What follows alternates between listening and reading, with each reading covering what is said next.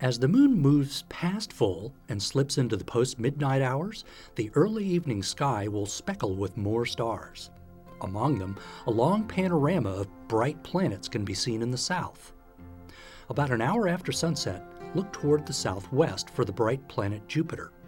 You should notice a fainter star very close to it, especially in binoculars. No, that's not one of its moons. It's the brightest star in Libra of the scales, called Zubenel-Janubi. If you do look at Jupiter with binoculars, you might notice some of its 4 largest moons as tiny stars hugging very close to the gas giant planet. If you scan left toward the south and look about the same distance above the horizon, you'll see a moderately bright red star that twinkles. This is not a planet at all, but it is called Antares, which means the rival of Mars.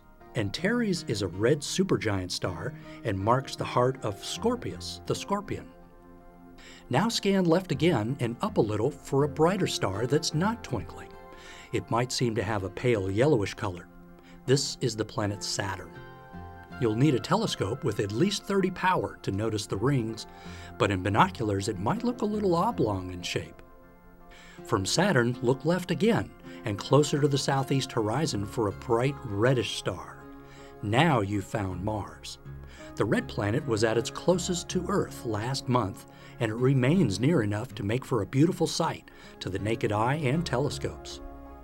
Join us in the planetarium on Friday, September 7th for Gateway to the Stars, and we'll show you how to explore more of the current night sky. With the Delta College Planetarium and Learning Center, I'm Mike Murray.